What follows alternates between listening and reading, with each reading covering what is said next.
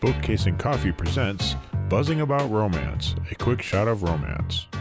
Hey everyone, welcome to Buzzing About Romance, a quick shot of romance. I am Becky, and joining me for this quick shot of romance is podcast contributor Jenny. Hi, Jenny.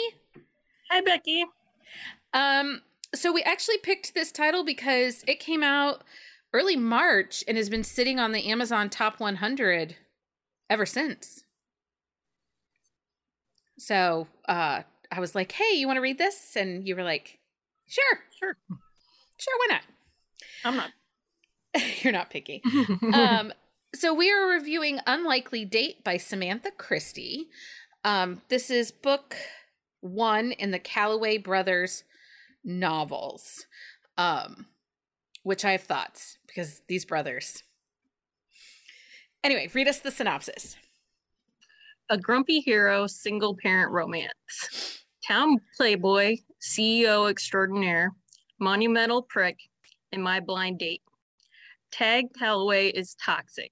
If you aren't in his small inner circle of friends, you're nothing. An inconvenience at best. And it's just my luck that my first blind date, heck, my first date since the incident, happens to be with him.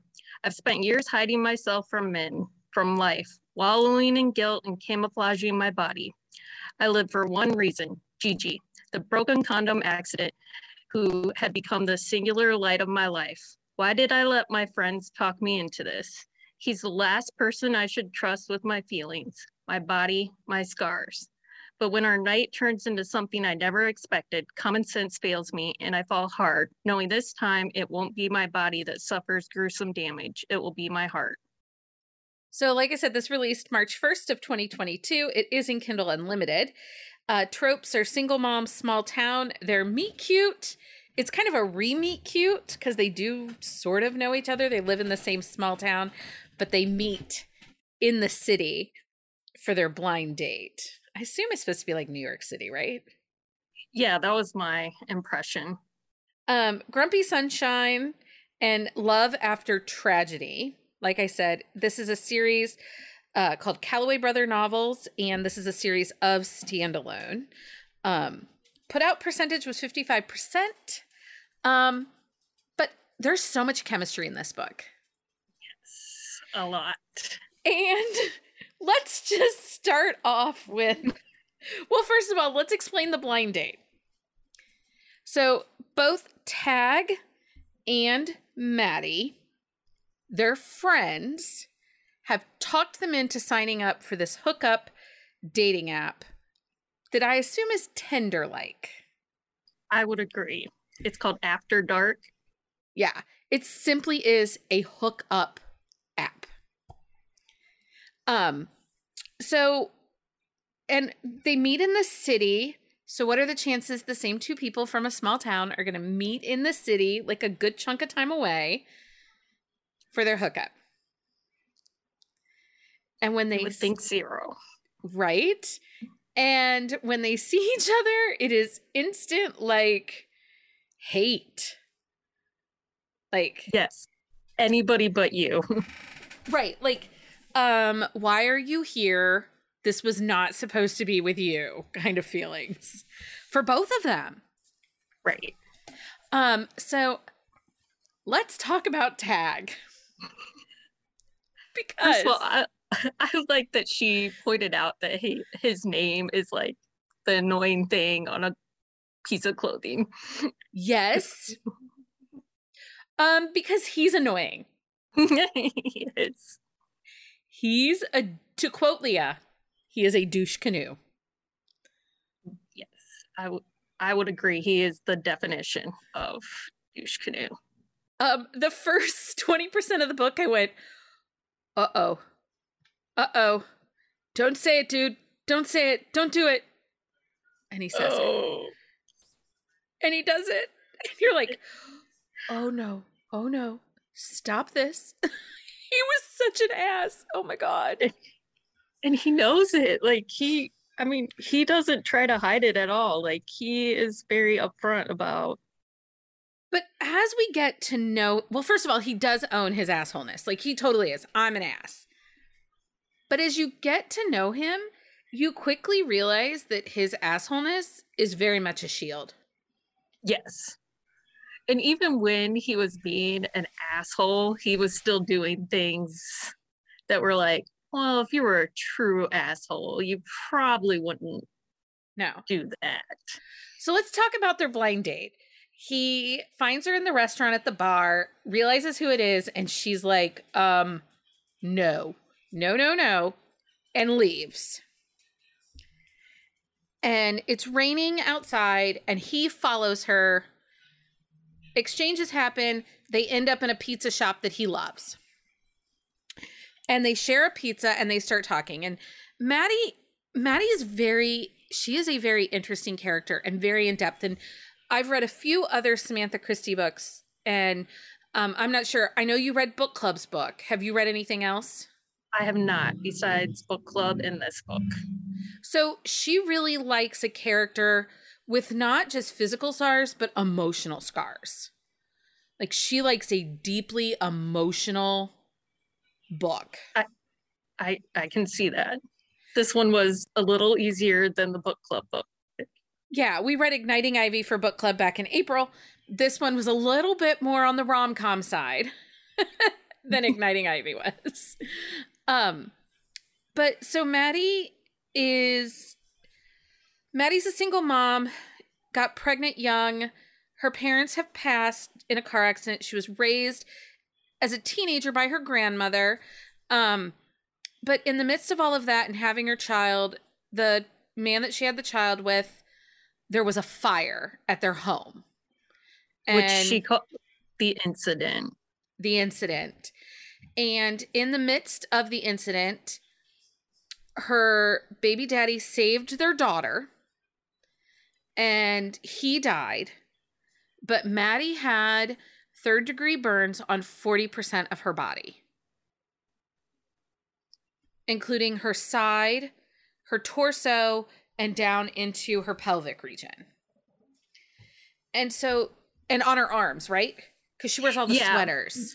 Yeah, because my understanding is like majority of it's on her right side, and then like the skin grafts to like the scarring from the skin grafts on her legs. Yeah. So she very much has hidden herself away since the incident. She doesn't trust many people. No one. I mean, her best friend, Patrick. That's about it. That's the only person that she is willing to give any space or time to. Right. I mean, her grandmother. But she doesn't leave Gigi with anyone except Patrick. Yeah. To the extent that she actually is homeschooling her daughter, will not send her to preschool. She's supposed to be in kindergarten. Won't send her to preschool because she doesn't want to let her out of her sight. And this becomes a bigger issue later in the story as Tag and Maddie develop their relationship. Now, Jenny and I are both moms of children that are medically fragile. Yes. When you have a child that's been through an incident, it is very hard to let go and to trust. So I totally felt her feeling. Like, I felt every one of her feelings. Yes, I agree 100%. Like, I was like, I get where she's coming from. It seems a little crazy, but I get it. Yeah, I really did. So they have this they meet and they have pizza together, and basically their night evolves into a bet. They go back to the hotel that they have gotten for the night, that Maddie has gotten for the night, and decide. He tries to tell her that she is attractive and that nobody is paying attention to her scars. And so they make a wager. And go ahead. Yeah, his is that he can't smoke for the rest of the night. Right. It's interesting. We don't read about smoking often, smoking heroes or heroines. Right. And he struggles with it like somebody that is a smoker would. Yeah. I liked that because it also gave him a little bit more realism, approachability, when you say? Yes, I would agree. Like he's not some high and mighty, like perfect person that's looking down on everybody. Like he has struggles too, and he acknowledges them. Yeah. He's kind of known as the town's man whore who doesn't have any lasting connections. But again, as you get to know him and his family dynamic, it makes sense. It does. Their dynamic was really wow, actually. Like, I don't, let's talk about Gigi, because she is sweet in this whole story. 'Cause I don't want to give anything away. I think that this is a book you could easily spoil, and I don't want to spoil it because I think that the evolution of these two characters, and when they finally do get to the HEA, it is that much more satisfying. Right, because when you were like talking about their chemistry and their relationship building, I'm like, it's really hard to like explain it without giving away how it works. Yeah. So let's talk about Gigi. This is Maddie's daughter. She is 4. She is written age appropriately. I agree. Her favorite food. The mac and cheese from the pub, the local restaurant or something. Yeah. That was the way to her heart. Ice cream and mac and cheese. Which, yeah, like her ice cream combination is like rainbow sherbet and mint chocolate chip. Yeah. She's 4. I was going to say, that sounds like the exact kind of ice cream every 4-year-old wants to get. You know what? I felt like she was so age appropriately written, but you also kind of got some little pieces into her existence that she just wants to be like her peers. Yes, like she's 4, so she doesn't really understand that not everyone's life is exactly like hers, but she's starting to recognize that like other kids her age get to do different things. Yeah. And I mean, she has friends. Her mother allows her to go to the park and play, but always watching. You know, and again, I get that. I can see somebody reading this book and judging that very harshly. Yeah, I can too. Like, and again, you said like being a mom of a kid that's, let's say, had an incident. Right. Yeah. Yes. You're that overprotective, like no one can do it as good as I can. Well, and you know, like for Maddie, it was, what if something happens to Gigi? She'd already lost so much. She lost her parents. And then even though she wasn't in an active relationship with Gigi's dad, who his name was Cody. Even though she was not in an active relationship with him, they were still living together and co-parenting. But she lost him. Right. And she lost some of herself in that fire too. And so I totally get the hardship of not being present. Yeah, because Gigi's the one thing she has that's like the blurb says, like, is the light of her life, the sole like meaning for her existence right now. And she doesn't want to jeopardize that in any way. But Tag figures out a way through the door. So they sleep together the one time, and Tag is attracted. No, they don't even sleep together on the first date. He sees her. Head to toe, he sees her. But he is still attracted and feels this connection, and so he pursues her. But he does it in such a way that it's not like, you know how sometimes a hero, their pursuit is so intense and so over the top that you're like, the heroine is blindsided by the pursuit. Right. I was going to say he wasn't forceful about it. Like he just kind of creeps his way in there. Like, Yeah. oh, we happen to be at the same spot. And then, oh, I came by to take care of this. And Yeah, he found ways to kind of get through the little cracks in her wall. You know, oh, I saw that this drywall needed replaced, or that this faucet was leaky. And let me help you. Now, I will spoil this piece because I thought this was hilarious. They have sex the first time. It's on the bed that's in her apartment. And the apartment is upstairs of the flower shop that she owns and runs that was her grandmother's. And she just doesn't have a lot of money. She doesn't have a lot of anything. When the boyfriend died, when the baby daddy died, the parents took all the insurance money and gave nothing to Maddie and nothing to Gigi. And they actually did some really shady AF stuff that they angered me so much. They're still the villains. Even though there was some resolution, they're still villains. I hate that. Yeah, I agree. Yeah, like I'm going to hold their head underwater for a long time. But so this apartment is older. She doesn't have money to put in it too. She is barely scraping things together for her and Gigi. And it is some nights are ramen noodles and some nights are just peanut butter sandwiches. And it was very relatable. So relatable. And but there's this scene after the first night that they have sex together. And he's like, if I'm going to stay here, we got to get a better bed. Right. And she's like,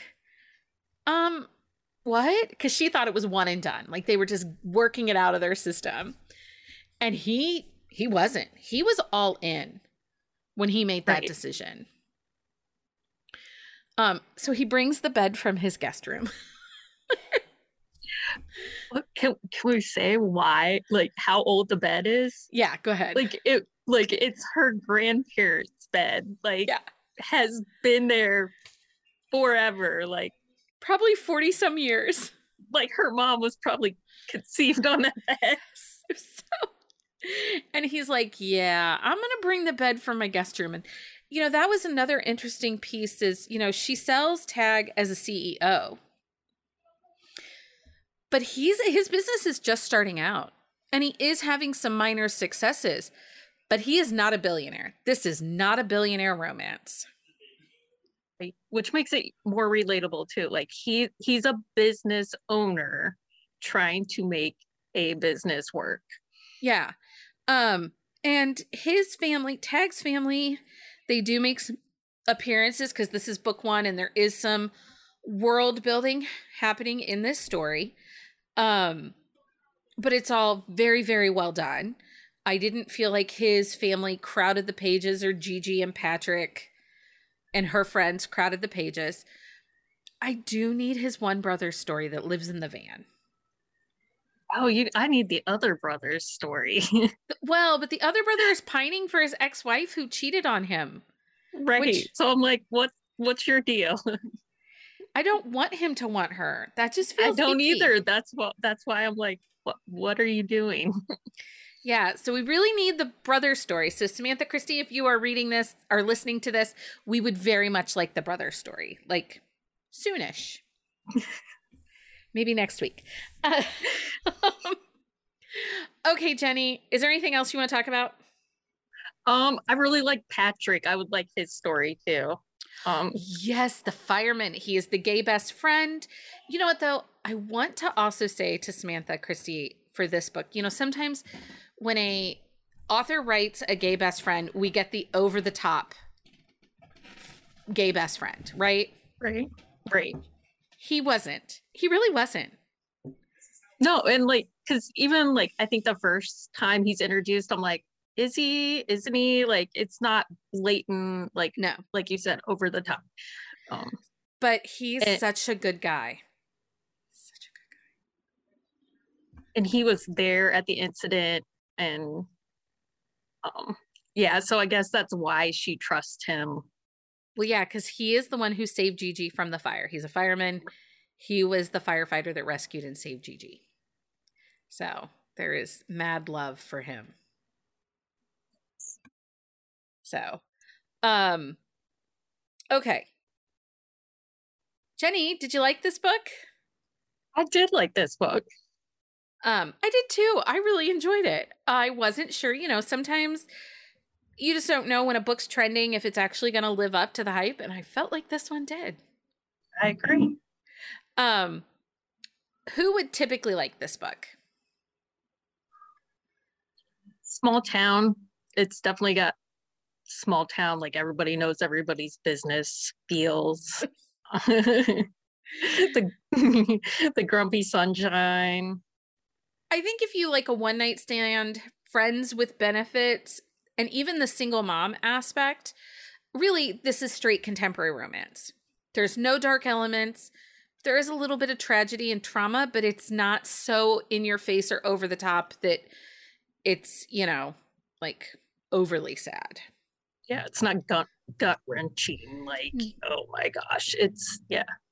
I did get a little weepy at the very end in the epilogue, but I don't want to spoil that. So right. I weeped a little. Would you recommend this book? I would.